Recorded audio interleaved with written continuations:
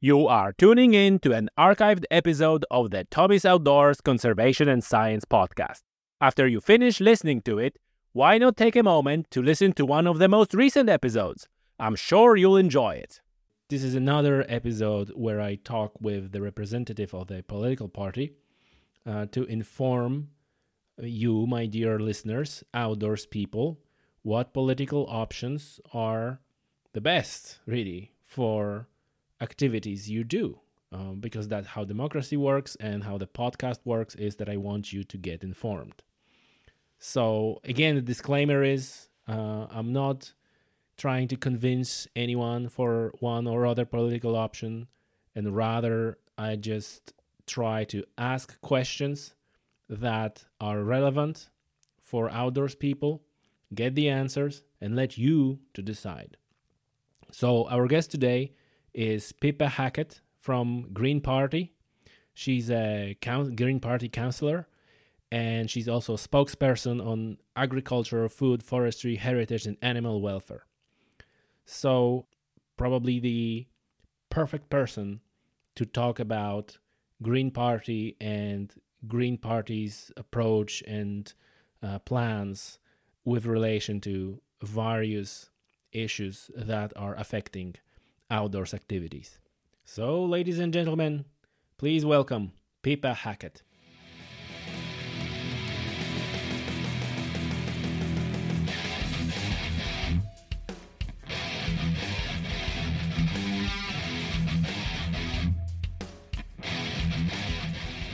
Pippa Hackett, welcome to the show. Thank you very much. Oh, thank you for doing this. It's great. It's a second podcast of the series, I hope, when we can talk about how political decisions are affecting outdoors people and what they love and what they do. Mm-hmm. It's been great success in the recent elections for Green Party. Absolutely, yeah. It's been unprecedented, really. I mean, we heard about this green wave, sweeping, I suppose, throughout Europe, for the last number of months, and it certainly swept over Ireland this last since in the European and local elections.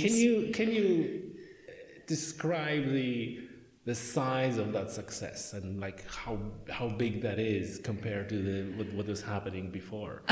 Well, I suppose in Ireland, in a local sense, we have quadrupled our numbers of local councillors. Mm-hmm. So that's quite a sizable increase for our own party. We've also got two European members elected, mm-hmm. which is out of three. We only ran three, and to get two in is just really fantastic. And I think it really sends out a message from the people of Ireland that they are embracing sort of a greener way of thinking, mm-hmm. maybe a greener way of living, and I think it's very positive. Yeah, and you've been elected yourself. Yes, I got. Is it like a first time? Yeah, it was my first time to run. I ran in County Offaly in the local area, was the Edenderry local area. I took the last seat. It was fairly nail-biting stuff towards the end, but I'm in now, and mm-hmm. A lot of people are really surprised that somebody from the Green Party could ever get elected in Offaly, so it's great. Does it feel weird? It's still a little weird, still a little bit fresh. I'm quite au fait generally with mm-hmm. Politics and the mm-hmm. political realm in Ireland. Yeah. Local politics is a little bit different. I was mm-hmm. probably more aware of how the national politics works, just because we had I was involved with the TDs we have, and I've been the spokesperson on agriculture and food and mm-hmm. forestry and heritage and animal welfare. That'll do. There's all the things I want to touch on today. So very much, I suppose, from a rural perspective, it was great to get elected. Yeah. Yeah, it's great. And you're outdoors person yourself. Yeah. Well, what are the pursuits? How you enjoying it? Well, I suppose mainly at the moment I run. Mm-hmm. I run competitively as well as for clearing my head mm-hmm. and just getting out there. Outdoorsy otherwise. I mean, I used to do a little bit of cycling, mm-hmm. But the running really took over. I found that. Is it because it's more accessible? You don't have to put all the things around you. Yeah, I think it was more accessible. I could do it with my kids in a safer way as well. Actually, every time I went out on my bike, I actually expected to die. It was terrifying. I live in rural Ireland. We've small, narrow roads, and even if you go onto the main roads, it's terrifying. I've a lot of respect for cyclists. It's not easy out there. It can be a problem. I think that Ireland is fairly, like, Irish drivers are fairly civilized and friendly. Here I say it. Not saying that this is like all rosy, but compared to different parts of Europe, it's quite good. But yeah, the narrow roads can be dangerous. I don't think our roads are really designed terribly well for any outdoor pursuit, whether it's running, but cycling in particular. I think, some of those, even if you get passed by a lorry, travelling at 100 kilometres an hour, you feel the drag. It's terrifying. I know. So running, at least you can jump into the verge or dive into the hedge. You can't really do that on a bike. Well, if you have to, I suppose. Yeah. Okay, I think it's a good moment and like a good pivot now into that particular issue. Is there anything that the Green Party or you in particular have any initiatives that could help that situation with cycling and promotion of cycling and like a cycling routes and anything like that? Is that something that is high on the agenda, or is it somewhere in the agenda, or like how? It would be pretty high on Green Party agenda, particularly in urban settings. If we can get more people, cycling and on bikes, that means hopefully there's less people in cars. So from a perspective of emissions alone, carbon emissions, you'd be lowering that. Also then there's the sort of health benefits, and especially if children can get involved. Kids can cycle to school rather than parents driving them. That's a hugely benefit to not only the environment but just their lives. I would like to think even outside of urban areas, you might have any planning in new road designs, say around rural towns, for example. You could have that they would factor in maybe cycle lanes, walking paths along with it. I mean, I drove around Kilkenny city there. I go around it fairly frequently, but even the ring road around it, they factored in a cycle lane and a walking running path, if you like. So it's segregated from the road, and yet you're sort of out on the outskirts of the city and you've got this space. Whereas if you look at, Tullamore, quite a big town close to me, it has a ring road also, but there's no such facility or no such, that wasn't factored in. So, perhaps down the line, or, had there been more of a green voice on the council when that decision was made, if there was a planning, aspect to it, that might have happened. Do you feel like other political parties kind of getting into the area traditionally reserved for Green Party, because it's like, it's a green wave and everybody thinks green, so now everybody starts talking about the things that I would imagine that you guys were talking about for a long time? Does it feel like, whoa, what's going on now? This is kind of our... I mean, in one sense, it should be welcomed, because it would be great if the broader political spectrum or sphere would engage in more green views and green thinking. There is a sort of certain skepticism there that it's just words, it's a green wash of sorts, and it looks good and it sounds cool to say you're green and you're all about recycling and all of these things, but if you don't actually follow that up with some sort of active policies in the area, especially from government parties, you sort of have to sort of think, well, do you really are you really green? So I think if it were very proactive, if they were about their views, then I think that would be welcomed. I don't feel that we're like jealous or they're stealing our clothes as such, but if they're going to use the green angle and sell the green message and not actually live up to it, then I think that's the problem. That's a good point. That on the one hand it's good, it's like, hey, you're welcome, but on the other hand, you have like a better credentials. Like we've been talking about this for so long. Absolutely, like, yeah. So, yeah. Hey. Yeah, no, definitely. And I think it's, even in Ireland, the Green Party was founded in 1981. I actually happen to live next door to the founder of the Green Party. Yeah, lovely. so it's Christopher Fettis. He's 82, I think, if I give him his right age. So he's, even back then, the issues that he felt were important, and that's why he formed the party are still very much here 30 odd 40 years later nearly, and that's sort of frightening in one sense, but maybe change is happening. Are those issues like a more they're more severe? Oh, they must be, yeah, definitely. I think we're definitely more aware. He was probably before his time in Ireland, maybe, about, green issues and environmental issues, where now it's really in our face. It's usually that the founders of certain movements and things are kind of ahead of their time. They kind of see things coming. Yes. And they're starting at the head, and then other people kind of say, oh, this is what it is, let's do something about it, and then there is already a movement or organization and stuff.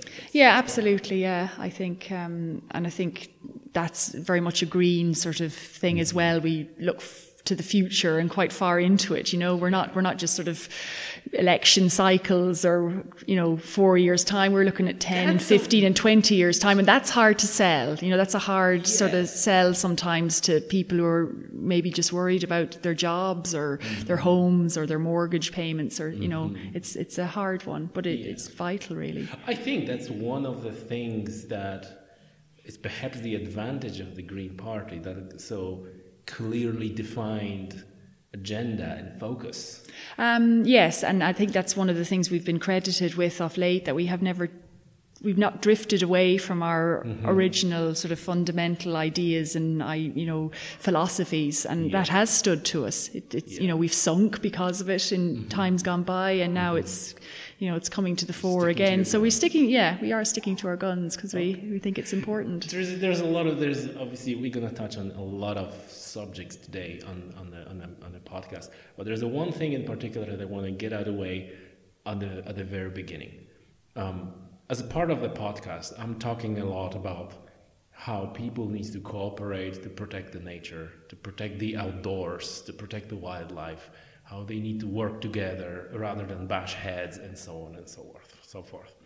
And I found there is a lot of unease, particularly in the hunting and angling community, towards Green Party, which I think is kind of like a fundamental issue, because on one hand, hunters and anglers should be natural allies for protecting of the environment, protecting of the habitat, having a lot of wild animals and healthy rivers, salmon runs, deer in the woods, wolves, bear, what have you.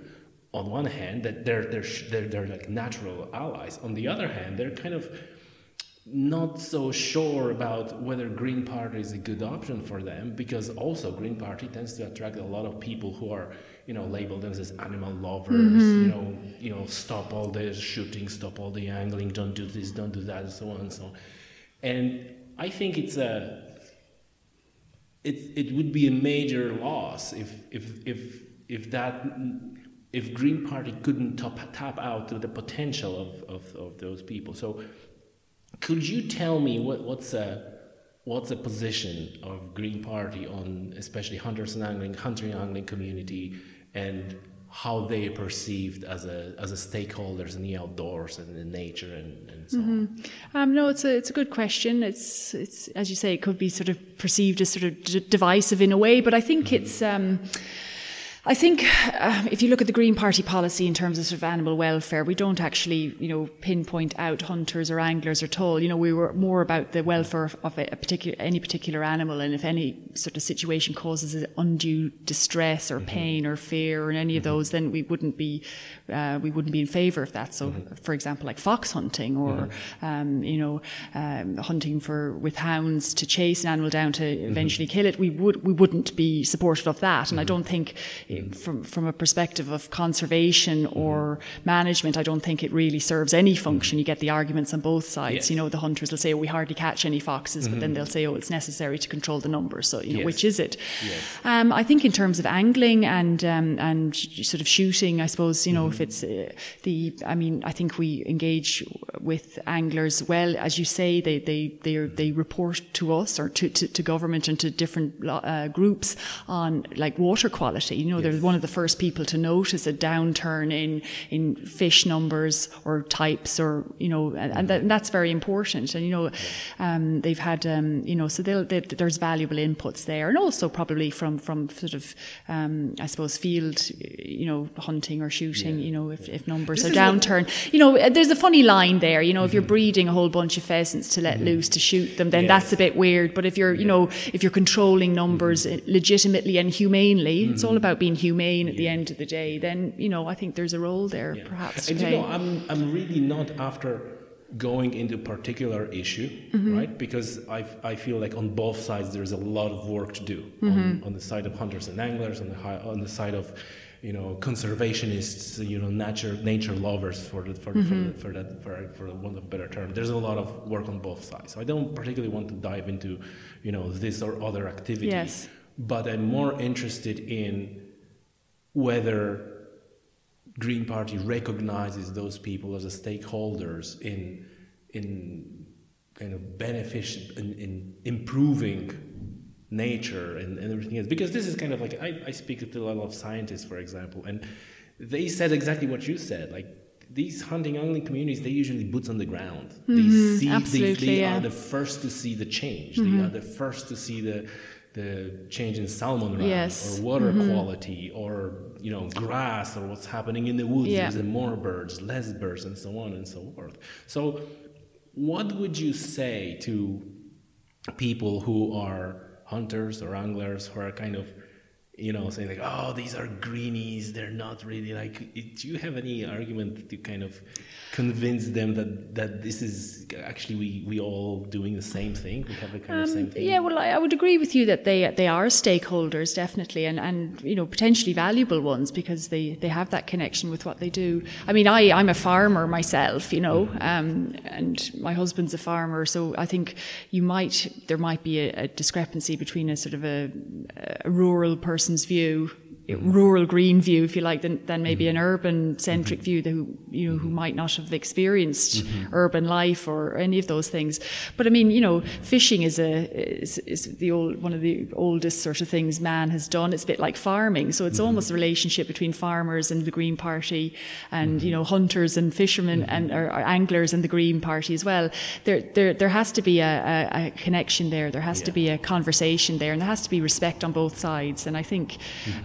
Personally, you know, I don't really have any issue with anything that, just as long as nothing's been overly abused, or and I don't even mean an animal there, I mean just the resources or the stock or whatever, you know, as long as we don't overfish an area. You know, we're not against fishing, but we don't like overfishing. You know, we're not the least bit against farming, but we don't like, say, industrial farming where animals are all packed indoors, for example. So those sort of, so I suppose once the happy medium is kept, then I think everyone should be able to engage and discuss. That's a main thing, right? This finding this happy medium, and like you said, taking the view of the entire habitat of the entire population.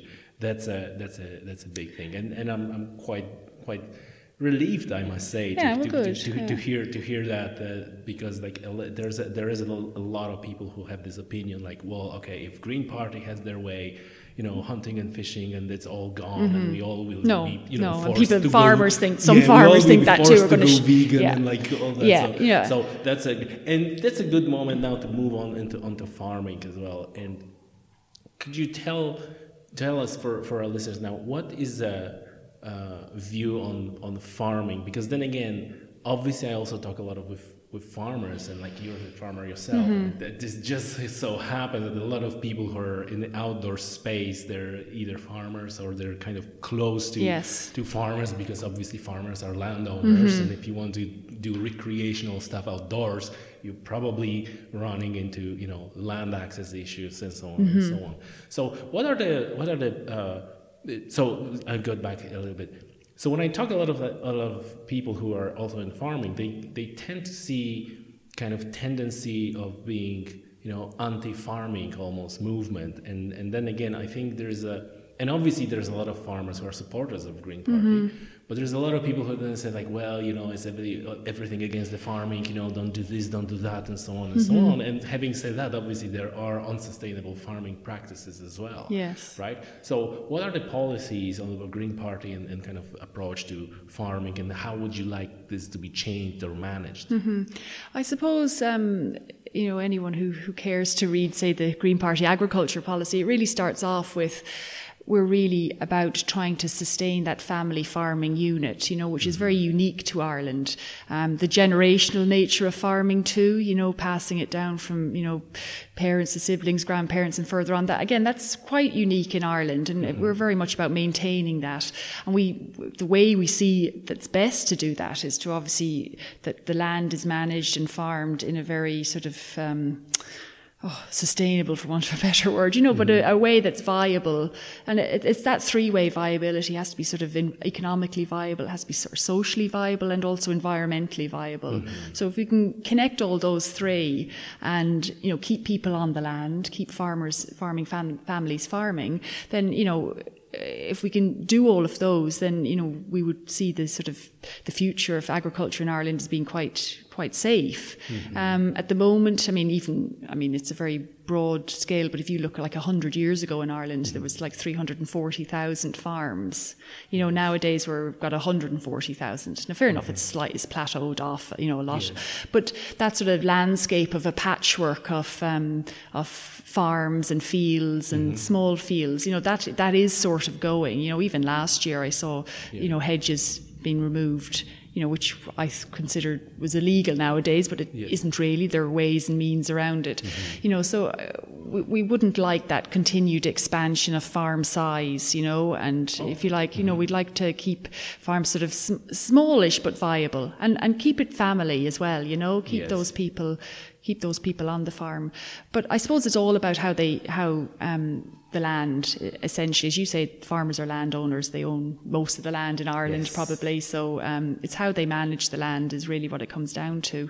And I think the future of farming in Ireland and elsewhere, but if we just focus on Ireland, it's always going to be about food, but it's also going to be about how the land is managed and how it's used. And there are other ways and means, you know, I think Absolutely. And land management, I suppose this is nicely connects, because the land management is, in my view at least, and that's probably, I'm making that statement on the podcast, you know, 100 times already, that for habitat protection and wildlife protection, land management is a key. Yes. Because even if you want to have more animals or more diverse, you know, work on biodiversity, kind of reintroduce assemblage of the animals that used to be, so then there is also a question like, but where? Right? We need to have that land. We need to have a land somewhere. And so do you think that Ireland needs any reform of land management, or like everything is good, or maybe there are only some tweaks required? Yeah, I think perhaps it does. I think what you've highlighted there is very important, because if we manage land for habitats and for a variety of species, if you like, and diversity of animal, then we're actually doing what's best for the environment also. You know, we're improving biodiversity, for example. We're probably improving carbon soakage, because we allow sort of rough areas to be rough, and we're not reclaiming land and draining it to grow grass or something else. So I think that's important. So I think, yes, a sort of a land use strategy or some sort of, you know, plan like that would be very interesting, and I think it would be very, very useful for our country. Now, whether it'll happen anytime soon, I doubt it, because we've such a strong, I suppose, successive governments have been so sort of strong in promoting agricultural growth really at any cost, to be quite honest. They'll argue that otherwise, but we still have huge targets in terms of output to reach, on our food policies or food strategies, and at the same time we're missing our targets on climate emissions and biodiversity loss. So it's not, the match is certainly not made in heaven, and until I would say farming works with nature or with the environment, or actually actively improves the environment, then we're on a slippery slope downwards. And are you of the opinion that the sure way of achieving that is somehow being able to apply the value to the land, or to the land used for the habitat, or to apply the value to the wildlife, whatever that value is, rather than saying like, oh, if you're going to produce this many cows or milk, this is your value, but actually you can have the same value, or because this is not a done deal. Like a lot of successful programs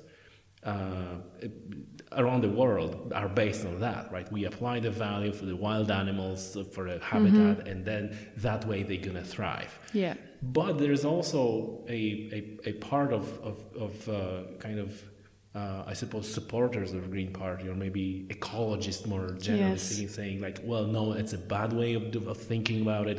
We cannot do that always this way, that we need to apply the value, because there are certain things in life that you do, not necessarily because they're, you will have benefit of it, you have a value, and we should change the way of thinking. So this is kind of typical. Which I think there has to be a balance there, really. You can't have all one way and not another. So I think it's about sort of getting that, I suppose, diversity of land use. And that farming can work around it, agriculture can work around it, and also that the areas that we want, or the areas we protect, can work around farming. I mean, ideally, it should all happen across the same board. I mean, that's probably not going to be that, but ideally we should have nice, mixed swards, grasses, where we've got different animals could live in the longer grasses. If we just have at the moment, farmers are encouraged to, plant pretty much a single species, maybe ryegrass sward, maybe with some clover, and that's about as exciting as it gets, Whereas there are farmers in Ireland who are embracing more of a complete diversity, sort of herbal bases to their swards, and they get a much bigger, a much broader range of species living on their farm as a result, because there's more food and cover and all of those things. So I think there are ways and means around trying to get the best of both worlds. And do you think there's only drivers for that are policy-based and kind of economically based, or is it like an element of education as well? I think education, yes, is important, and even in fact how education is provided. There was a recent discussion on Twitter about the new agriculture syllabus for secondary schools, and there was a little bit of criticism about how it is, and it hasn't changed much, and I'm not familiar with it myself yet, so I can't really comment, but how we educate the farmers of the future are important. I mean, I have a degree in agriculture, and I don't recall having any modules in biodiversity or anything like that. Now that's going back a few years, it's 20 odd years ago, but I'd like to think it's moved on, So, I mean, we were regular sort of conventional farmers. We had beef and sheep, suckler cows, and we converted to organic farming about 8 years ago. And it's only really now that it's really sinking in that it works. We can see now that we couldn't imagine going back to conventional farming, but that's taken 6, 7, 8 years to really sink in and actively doing it. So when you look at the policies in terms of environmental schemes in this country, most of them only last about 5 years. You're sort of in and you're out, and then you're looking for the next one. You haven't actually embraced, and that for me, a policy should really be about affecting change in the direction you want, not just given a ball of money to tick boxes and to do this, that, and the other. Like a continuous kind of on the governmental level, Absolutely. continuous commitment. Well, you do, but I mean, you look at education in schools, you know, we don't change the syllabus every 5 years when the government goes out. You know, we sort of tend to keep the same sort of idea going. So there's no reason why they couldn't maybe do that in an agricultural policy sense. This is again one of the things that I heard before, that even in the programs to encourage farmers to plant native woodlands and native, there's a program, and the program goes for, like you said, 5 years, 7 years, and there's something starting to happen, and then the program goes, there's no money, and the farmer goes in, cuts the woods, and puts the grass. That sort of type of thing, you get a little bit of that, and which is such a, you know, really, it's a waste, you know, it's a waste of resources, and that even that farmer's time, even though he's been sort of paid for it, you would like it to last a bit longer, or, you know, at least they see the value of it on their farm. And they think, well, that's good. I'm glad I planted those trees, or I'm glad I let that hedge grow, or I'm glad I reseeded that field to this type of crop. Can you confirm or deny that there is something in works in Green Party headquarters in relation to land policy and any changes on that? Or is it like too early? No, I think it's definitely always been, you know, it's always been sort of discussed. I mean, you can probably listen back through interviews with Eamon Ryan, the party leader, and he's always spoken about a sort of land use strategy, and, you know, how we need to look at how we use our land. So I think it will definitely be something we will have, you know, written up. And you expecting a lot of pushback from the farming community? I think it's the way you have to sell it, and I suppose you have to be cognizant of their concerns also, you know. But there are a lot of, I mean, I speak to lots of, you know, smaller farmers, like one-on-one, and they're all very much, they're not disagreeing with, you know, they're frightened in one sense, because change isn't, you know, it's not a big change. It might be radical to them, but I think, no, people don't tend to like change. But I mean, if it's done sort of gently and fair enough, and in fact makes their farms more profitable, that might be the best selling point of all, you know. And I do believe it would. I believe a green policy for agriculture would actually improve farm incomes significantly, I would think, across most farms. I would say most small farmers anyway, medium size. And speaking about land and land use, what's the position, the Green Party position, or maybe your position, on access to land for recreational use? Because then again, one of the repeating themes, right? And this is part of why I wanted to talk to representatives of different political parties, because there are certain themes in the podcast that are coming over and over, and I'm very curious, like, and so one of these themes is land access for hikers, for mountain bikers. And you probably know that different counties, they have their recreational officers who are working with farmers, so they tend to, you know, agree for public access to a part of land or a path or something. Like, what are the policies or plans for? I'm not aware that we have a specific policy for land access as such, but I do know we did last year, I think.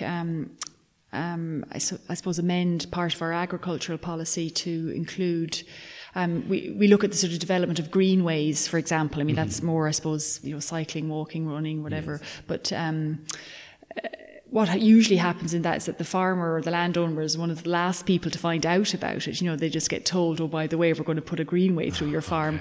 Whereas our policy on that, or our motion on that, was to, farmers need to be brought in at the initial stage of that, and they can actually help, maybe, you know, help with the process, but that the farmers should be first.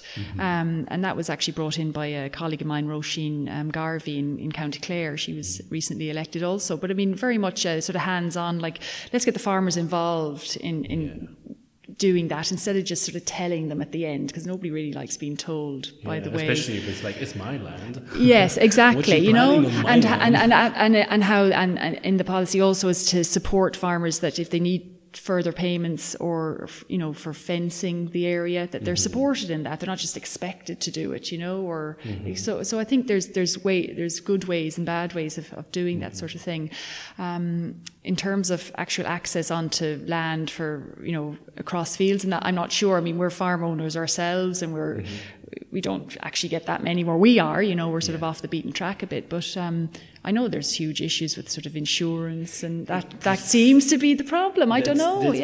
We don't ban people from our farm, but we just don't see anyone really out on it either, But you're actually nicely moved on to my next point, because this is what I heard, that the way the law is structured, that's a big problem, because farmers are, they're afraid to be liable, that someone comes in, breaks a leg, and is like, oh, I'm going to sue you because you're like, hey, I didn't invite you, and that creates a tension. Yes, right? So I think maybe the legislation should be maybe tidied up on that people accept their own responsibility if, that it's not... I mean, people might go onto somebody's land, as you say, uninvited, or trespassing, if you want to use the strong word, and injure themselves, and still the landowner is liable. So it seems a bit messy, all right. Yeah. And is there something that you guys have in plans for that? Not yet, as far as I know, but I mean, I'm sure it's definitely something we could explore. Yeah. Oh, the green wave just happened, so this is probably one of the things that you will need to think. Well, that's it. I think in terms of because it's always good to have people outdoors. We're very much in favour of that, and get people. There's a whole array of information, podcast, exactly. But even for good mental health, there's data there suggesting exercising in green spaces, or literally walking outdoors is much better than in a gym. I had at least like 2 podcasts where we were talking about the benefits for mental health. Yeah, I think it's pretty significant of the outdoors. I'm just going to touch on one more thing with relation to farming, and we're going to move on then. So that one last thing is, you mentioned earlier that you're really not that much in favor of kind of connecting the farms and making like a big farms so does this not making any policies or any changes, whether with regards to change of access and law, or whether it's with relation to habitat protection or rewilding or whatever else, so much more difficult if you have these very small farms, and one farmer here, one farmer there? You have so many stakeholders to work with. So I almost, like, in my head, is like, well, it would be much easier to have almost like a rancher types folks who owns and what I'm thousands of hectares. Yes, and what I'm saying is a very successful conservation program in Argentina. I think it's in Argentina, in South America anyway, where non-governmental organization, they can buy a land from a rancher, and because those ranchers are so big, it's even one purchase is such a big impact on the habitat and everything, because it's so vast amount of land. So now when you said we kind of promoting and supporting these local farmers, family, then that probably will make that task so much more difficult, because you have so many stakeholders. Well, possibly, but again, I think that could be legislated for, that they're all either that they're protected. That it's not, that an individual or a group wouldn't have to necessarily. I mean, fair enough, they might contact 10 landowners and saying, can we hike across your farm, for example, but.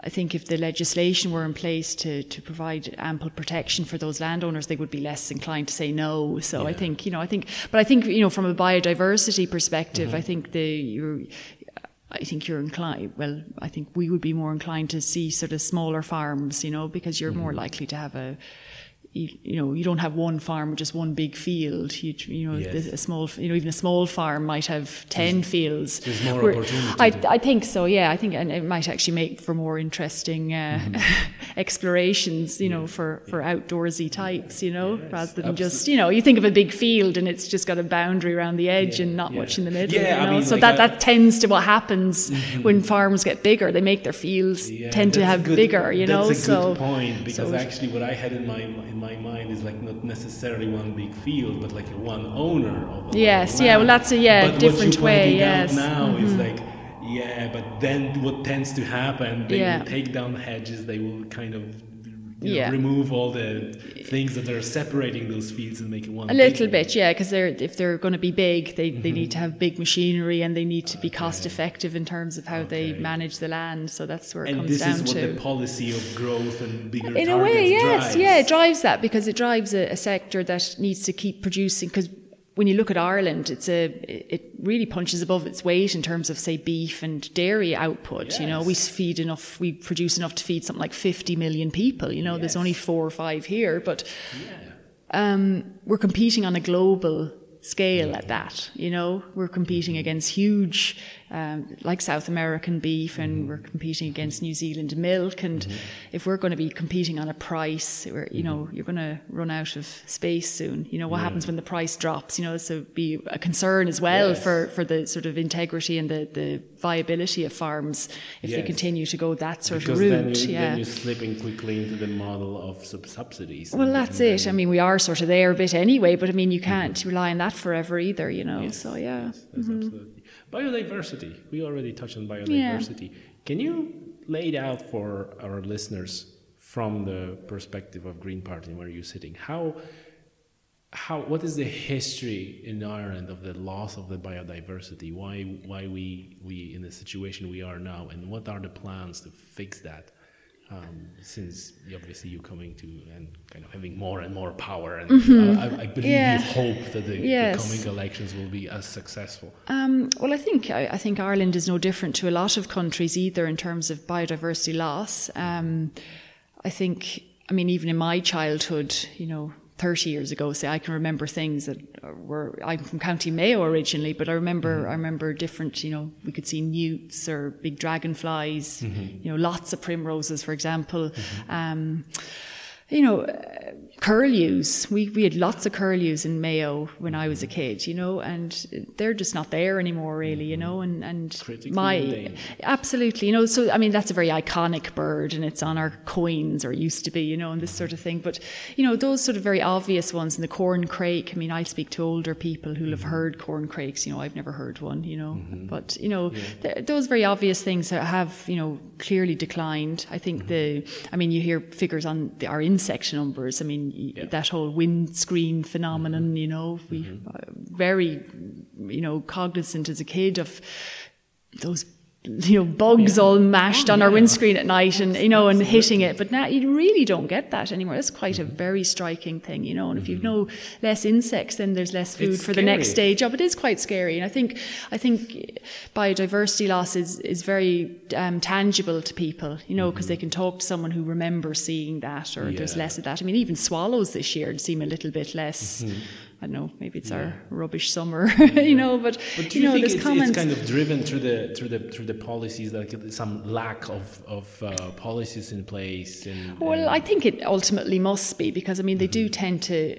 I mean, I know there's other industrial problems as well, but they do tend to point the finger a lot at agriculture for those particular losses. I suppose if they are the main landowners, and biodiversity needs the land, you know, we don't have too much biodiversity in our cities, for example, so we do need rural countryside areas. And I think the hedge losses has been huge over the last, say, 100 or 150 years. I think it's been quite significant. And there's that general,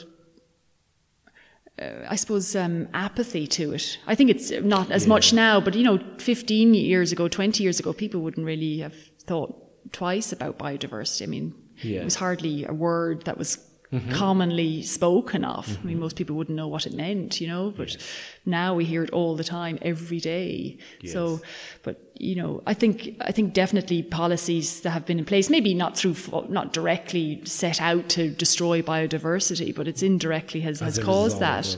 Yeah, and I think that if you want to improve biodiversity, then you need to put the policies in that do that. So what are the policies that you have in kind of in works, or? Well, again, I mean, I suppose again, you're looking at aspects of, like, what does biodiversity mean and what does it need, you know? So if we're looking looking at, if it's birds and bees and insects and that, we need to provide them with the food and the home and the shelter to do that. So again, you're looking at sort of planting a variety of plants, I suppose. You're looking at maybe a shift away from sort of chemical inputs into our lands, like pesticides as well. I mean, there is the argument, Roundup doesn't kill bees, but it kills the things that bees need to eat, or need the food to, and that's the point. Yeah, and that's a good point. And again, this goes a lot to education, because even if you see like on the estates, right, there's a green area, and then there's a lot of money goes into pay the guy who goes in and sprays poison onto that green area. It's like, hey, why are we doing this?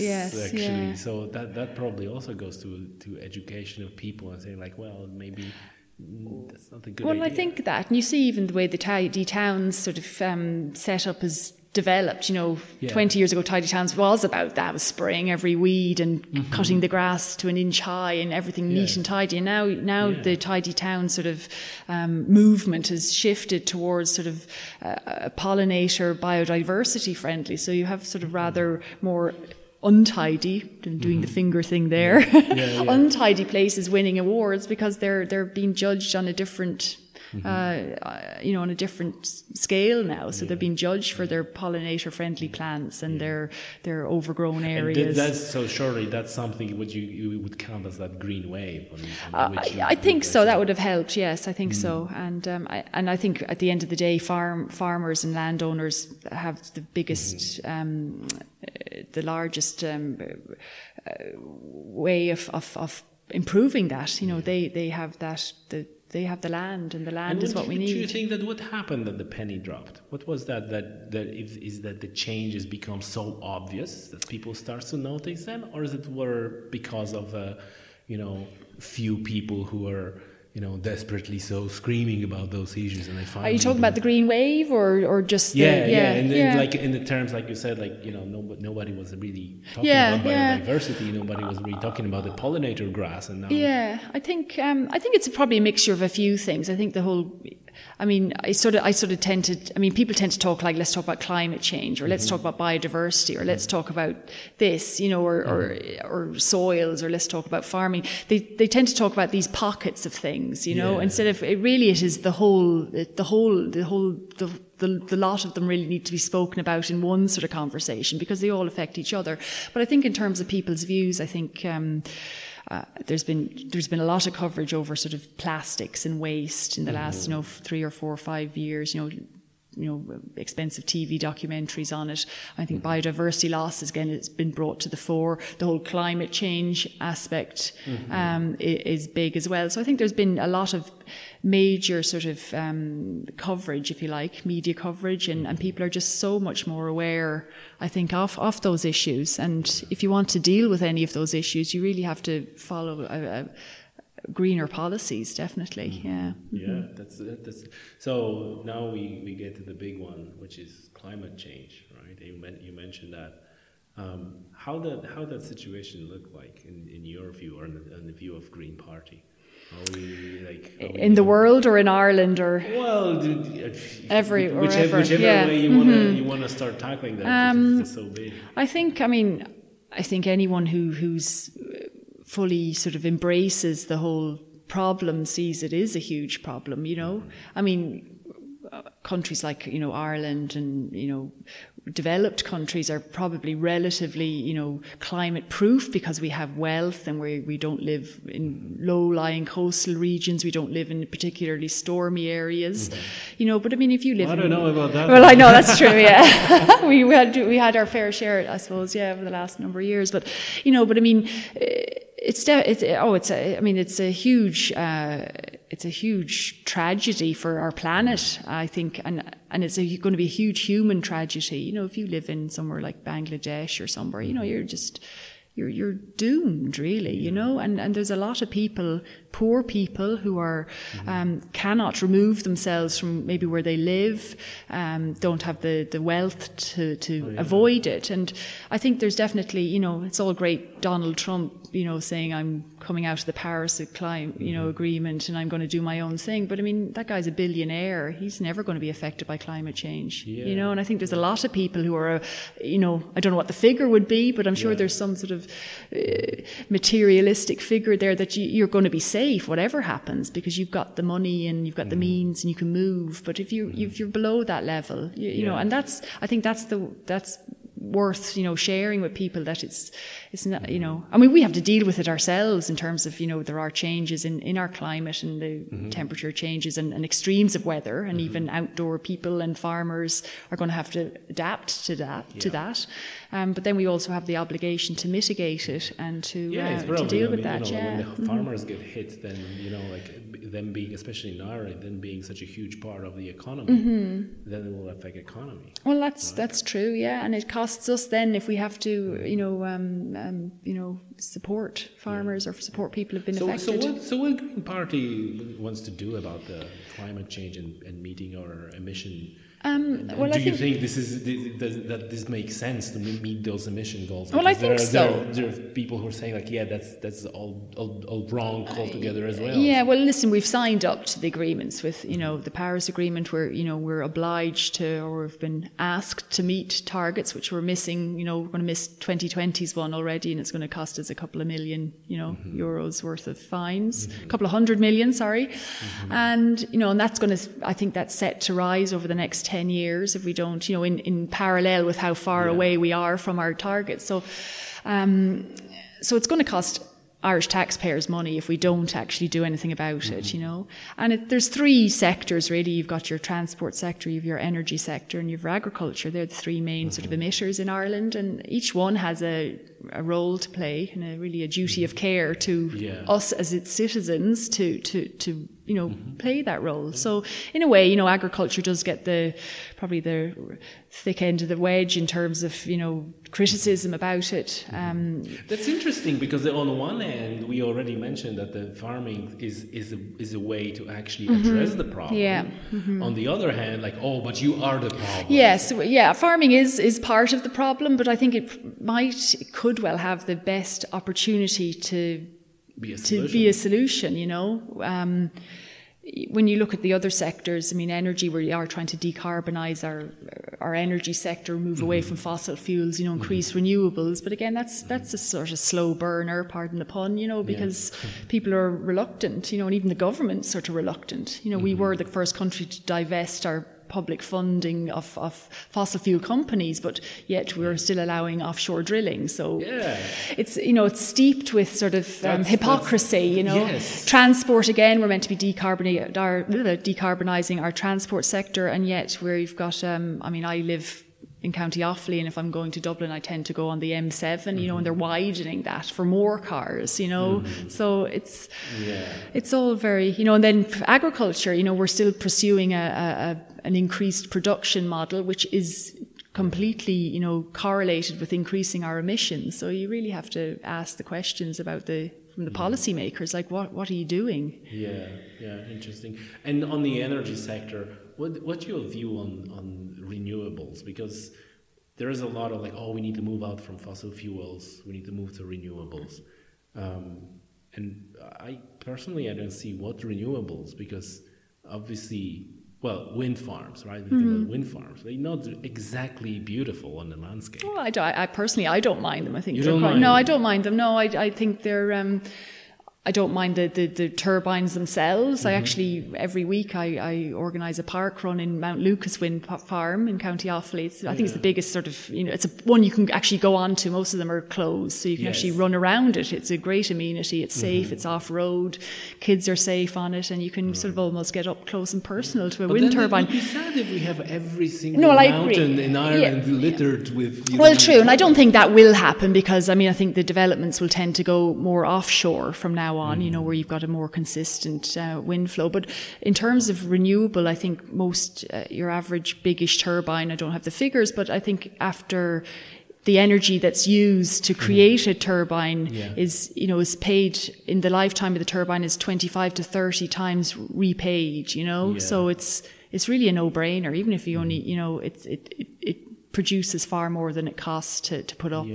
And it's, wind is one of the best renewable sources because but Germany failed with their program. Well, they didn't. I mean, a lot of the ones I think in Germany and on the continent, they looked at more from a community-owned, schemes. So the local community gained from having, say, a wind farm around them. They all bought into it. I'm saying, in general, as a country, right? They have the highest price of energy of all the European countries, right? And they end up kind of refurbishing and starting the old coal plants that they already retired because they just weren't able to provide so much energy. Maybe they weren't set up well enough to do that. And I know they want to move away from their coal and they're not doing the nuclear thing, so they're moving away from that. So it's, they're going to have to get their energy from somewhere, I mean, there's potential in solar panels as well. I mean, I think, at the end of the day, the fossil fuels will run out eventually if we keep mining them. So then what? So we need to leave those where they are, because every time we burn a lump of coal or a bit of turf or whatever, we are releasing and we need to keep that in our planet, or in our ground. That's the big thing as well. To put all the carbon back into the atmosphere. Because we'll have to try and get it back out there somehow. But what's your view on nuclear? Because it seems like there's more and more people saying well, that's the way. That's the only way we can actually power, in a green way, the humanity speaking in general. Because wind turbines, there are issues with wind turbines, right? They're not all the people like them on the landscape. That's fair enough, Migratory birds are getting, minced in those, and so on and so forth. Solar is works during the day. It's a total, but from the nature and from the wildlife perspective, it's a total disaster, right? We have a lot of talk, and this is another thing that I want to touch with you about the forestry, right? There's a lot of we doing also the Sitka spruce. It's a disaster. It pollutes the waters, and it's like really timber factory rather than any sort of. But at least it's green, right? Now imagine the same land being cleared to put the solar panels. Well, they can put solar panels on grass, and you can graze sheep under them. You can under them. Yeah, they can, really? And you don't lose. Actually, as far as I know, they were trying to. I'm not sure what the policy per se is on it, but I think it's still classified as agricultural land. That's a bit of a problem with farmers if they allow solar panels on their land. Is the land still classified as agricultural land? And I think if it is, then but that's besides the point. But you can graze sheep under solar panels, so it's actually a double. So it is quite green, very green. That's crazy. So they're not quite on the they're raised somewhat. And then you've got all these roofs.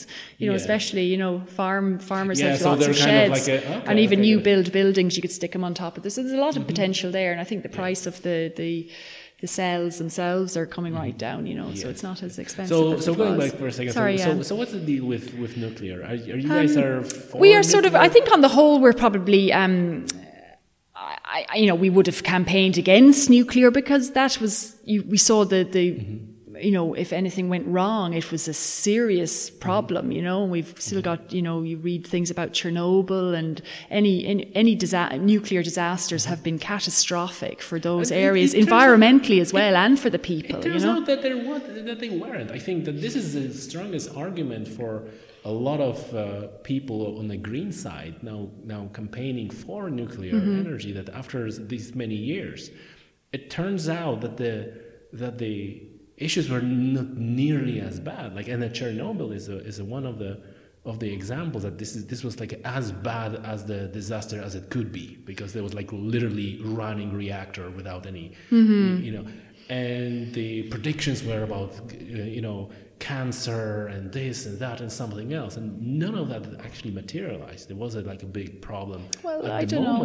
I know in general, it turns out to be not that bad, and that's, as far as I'm concerned, is one of the key arguments of people that are coming back. It's hey, that's actually cheap, relatively clean. You can produce a lot of energy, and you don't need vast amounts of land produce that energy, because that's a really biggest problem with wind and solar. You need vast amounts of land that then it's not wildlife, it's not anything, well, maybe farmland.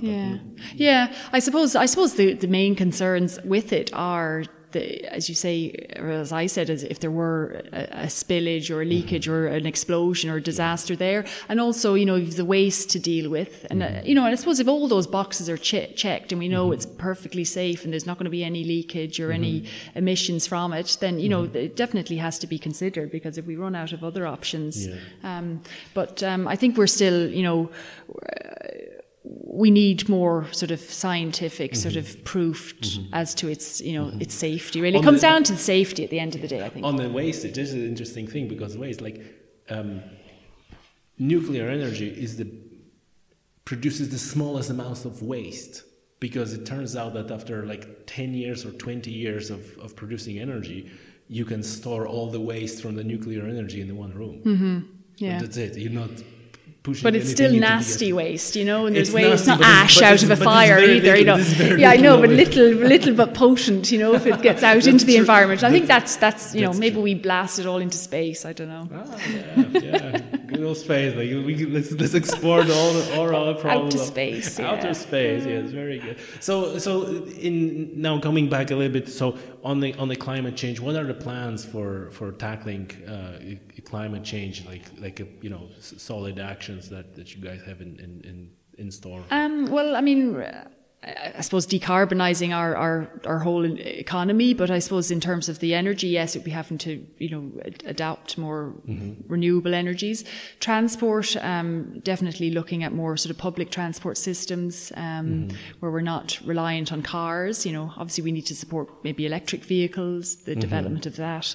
I think that's particularly important for rural areas. I mean, everyone thinks, they won't last the distance, but they're fine. I know several people with electric vehicles living close to me, and they love them. It's the best thing they ever bought. So that range anxiety people talk about isn't an issue. Because, I mean, if you are in rural Ireland, you can't have a bus going up and down every little highway and byway. You will need your own. But in urban areas, definitely, they should be adopting more. I mean, I think there's great examples around Europe, and you just need to look at the best ones there and bring them on board. But I think, we were talking about cycling earlier on in rural roads. My goodness, I would be terrified to cycle in Dublin. You just have a cycle lane, then it just sort of disappears, there's a bus about 6 inches from, I remember 2 years when I 2 years ago when I get to Dublin and we just driving down to Dublin and we see all those cyclists and we just all passionate cyclists and we love cycling and we look at those cyclists and we're like, this is not good. No. And there have been deaths, and I know I'm sure they happen everywhere, but I mean it's really not a city set out for cyclists. It's the city. I mean, I was there yesterday in Dublin, not there very often. I had to drive because I was going to a part that wasn't really accessible, and I had to get back to Edenderry for my first meeting. But even for driving, it was horrific. I don't know what transport in Dublin is a nightmare, unless you're just using the Lewis or something like that. But actually, to the drive, driving is like in every city. I suppose, but cars shouldn't be in cities. Isn't that the whole point? It's not really designed for them. More and more cities are moving that way. Yeah.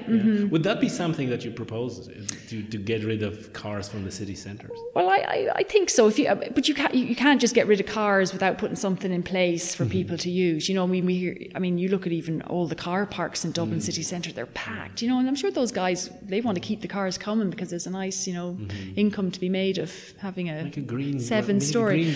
But I think, perhaps. But I think definitely, I think a move towards, public transport in cities will have to be addressed. And I live quite close to a train station in Port Arlington, which is really well servicing Dublin. So you can live that far away and still be in Dublin in 45 minutes to an hour. So it's. And then if you can in Dublin have an efficient way of transport, then that's it. So there's a lot of people who do commute, but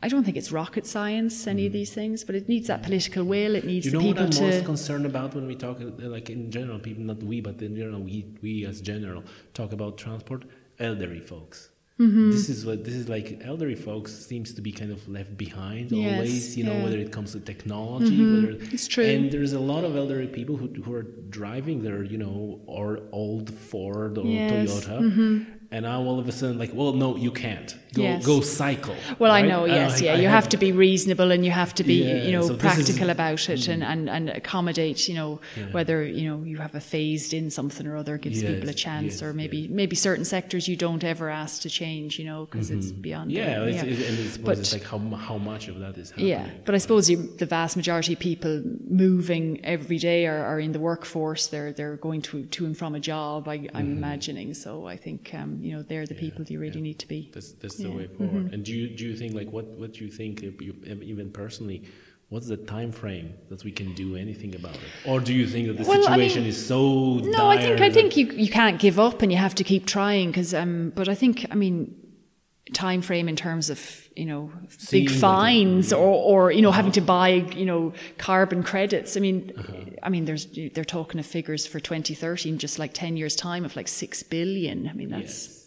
That builds 3 children's hospitals. That's so the cost of not actually doing this. It's going to be expensive, all right, to achieve all of these, carbon savings in all sectors. But the cost of not doing it is going to be, financially, and then actually environmentally, and your future of your country. You actually rule out people investing in Ireland if we're not meeting targets, because they're saying, well, I'm not going to invest in a country that's not actually making any effort or good enough effort to do that, because it's going to cost me to maybe operate there. I'll find the pro. Yes, because they're going to be looking for money. Exactly. Maybe I'll scan across and find the proactive, maybe Scandinavian countries or something like that. Maybe I'll invest there, because they're perhaps making more of a effort. There's a lot of kind of worry that all those measures, all those carbon reduction measures, are going to hit the poorest people the most, right? What do you say? Like, how do you plan to? Because surely you thought about this, and have some plans. Well, because even you mentioned, right, like people who are wealthy, they're just like, whatever. Exactly, yeah. And then and that goes from a scale like a locally in Ireland, but also like a globally, absolutely, right? Like all the developing countries in Africa. Well, now you can't have all your energy. It's like, hey, you've been benefiting from the energy and all this pollution for like 100 years, and now we want that, and we can't have it. And this is kind of this mechanism. I suppose in Ireland, we've proposed a sort of a tax dividend. I suppose a carbon dividend, where you would pay everyone out a certain proportion, which will help them towards their costs. So if you want to spend it on more carbon friendly, fuel or whatever, then that's better. So we've tried to address that sort of distinction between sort of poor people who might be able to afford. So you're talking about the fear of the carbon tax. I suppose, a little bit that, but you have to bring everyone along with you. You can't just protect one sector ahead of another. And I think the Greens are quite strong on that. On being sort of fair across the board. Very much so, So fair, also scale that to capacity. Well, that's it, because if you don't have if you slap like 20% of everybody, then it's that's true. Or you will have to angle it so you've supported the ones who cannot afford it. Because if you're putting out grants to retrofit your home and make it super insulated, if you just can't afford to do that or access the grant, it's unfair to challenge those people or to tax them or whatever to the same level. It's just not fair. So we need to. That needs a lot of consideration, We definitely, So it's but not we're like very. Just tax No, everybody. not everyone. No, because we need to be very cognizant of that, and as I said, be fair and bring everyone on this green wave. Yeah, very good. Yes. So last question. Last question on forestry. Oh yes. So what you guys planning to do with forestry and all this timber factories? Yes. Well, I suppose our vision for forestry in Ireland, again, it would probably fit in with our vision for land use as well, but we feel very strongly that we should be following sort of a continuous cover model of forestry, where so no clear cuts. No clear cuts, because I think they're just pretty much disaster for everything, bar the lumber merchant who, but that's fair enough. You can still get timber out of continuous cover. It'll take a bit longer from like zero to when it's ready, but when it is productive, maybe in 50, 60, 70 or 80 years time, you're getting a constant, flow from it. I mean, I visited a family in Cologne the last 2 summers. My children have spent a couple of weeks there, just learning a bit of German and stuff. And it's near a town near Cologne, but they live in a forest. It's their forest. It's a continuous cover forest. And it has a mixture of spruce and it has some broadleaf and it's a variety of everything. But it's a continuous cover model, so they just take certain percentage out every year. It self-seeds, so you see different ages. I think the forest itself is maybe in around 100 years old, so there's quite mature trees, and then there's the whole way along. Now it's 110 hectares. It's a big area. Sure. For Ireland, that'd be a huge area of forestry. Right. But on a farm. But it's a viable income. They live off it, and it's.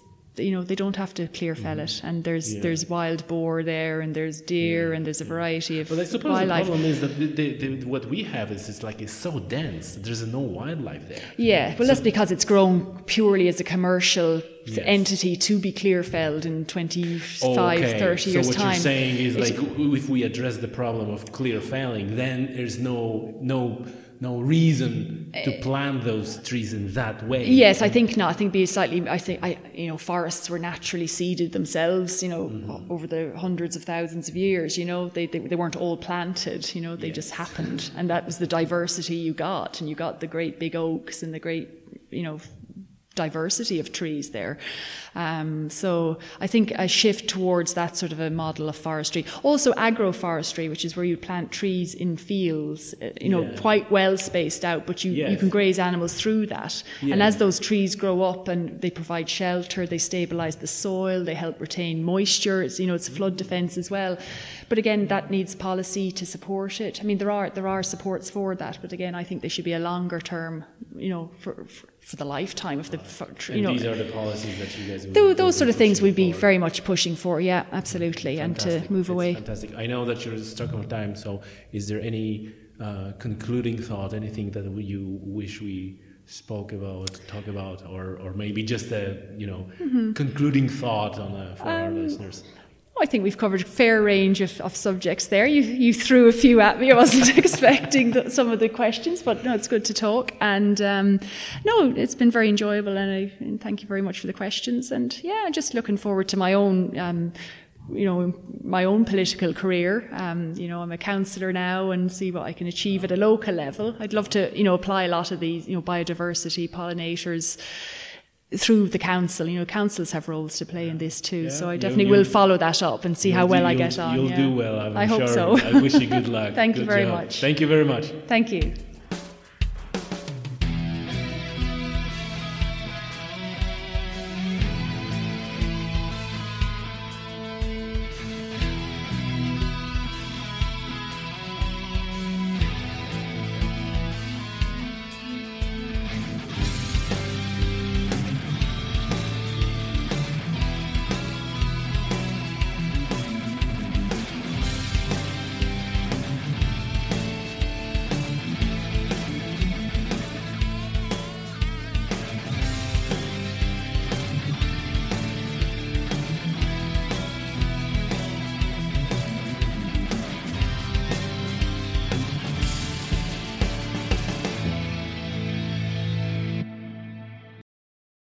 You just listened to an archived episode of the Tommy's Outdoors Conservation and Science podcast.